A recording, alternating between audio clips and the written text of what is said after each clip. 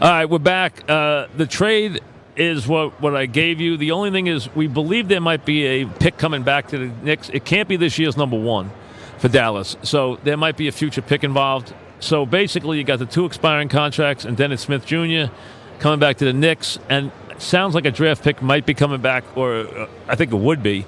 And then Porzingis, Dallas is going to be, if Porzingis is healthy next year, Dallas is back because, first of all, they're very well coached. Secondly, you got the kid there who is going to be a triple-double for his whole life. Doncic's unbelievable. So you got him and Porzingis. They are going to be a terrific team. Now, but that's not what you worry with the Knicks. With the Knicks, you have enough money now for 2 max free agents. And they kept their pick, obviously, which they have to get. But Dallas' number 1 pick is not involved because they can't trade that. So a future pick may be involved.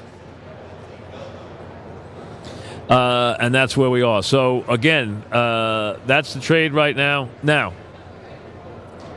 does the trade, is it anything that rocked the world? No. They basically decided, you know what? Now, Smith can play. Smith can definitely play. You got to make sure he's healthy, but he can play. The other 2 are expiring contracts. And it gives them more flexibility.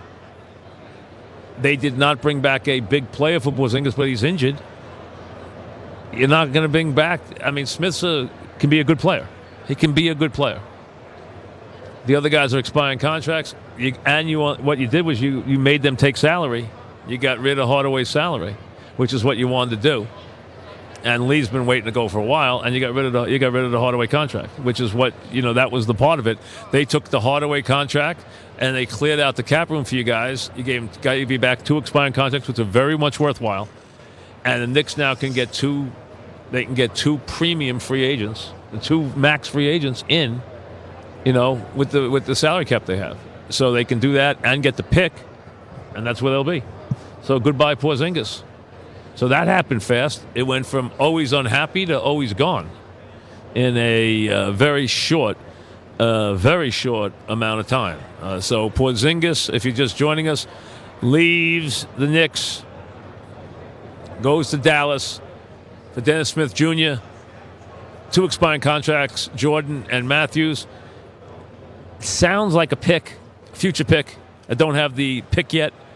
And they gave up, obviously, Porzingis, and they got rid of the Lee and Hardaway contracts, which is what they were trying to do.